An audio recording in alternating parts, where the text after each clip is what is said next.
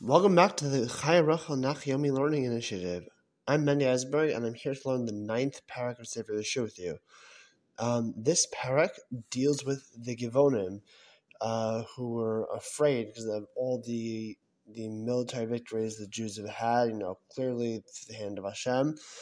They actually came and pretended to be from a foreign nation coming and asking to make a treaty with the Jews so as not to be killed.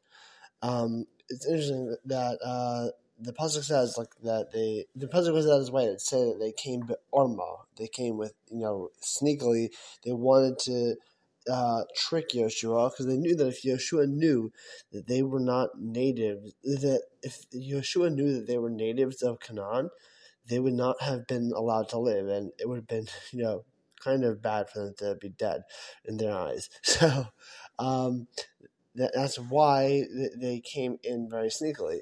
But I find something very, very interesting about the parak. There's this underlying theme that is kind of addressed, but not so much. I think that really tells us, it's very, very interesting. Because in the whole story, it says how they came in sneakily and they came saying that they were from this foreign nation. And they asked Yehoshua if they can make a treaty. And in Pasuk Yudal, it says, Vayikhu ha'anashim mitzedam, the people they took from what they had brought to offer. Ve'espi Hashem lo shalu, and they did not ask counsel from Hashem. So the pasuk goes out of its way to tell us that they did not consult with Hashem regarding this, and I find that so interesting. With a lot of things we do, and we might think, in our lives, in all of our challenges, well, what does Hashem want from me? Like, I know Hashem wants me to be a good person, and I guess the Givonim knew to play on that. It's like, oh, be a good person. So they actually came and. Why assume that they would be lying? Why assume that they would have something else that they were actually trying to do?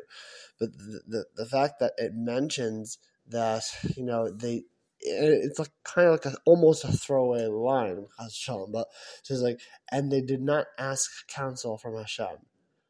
And we see how that comes back to bite them, because once they find out that the Givonim are actually locals, and they're actually they came and they lied, and they say why did you trick us? It's kind of obvious why they tricked them.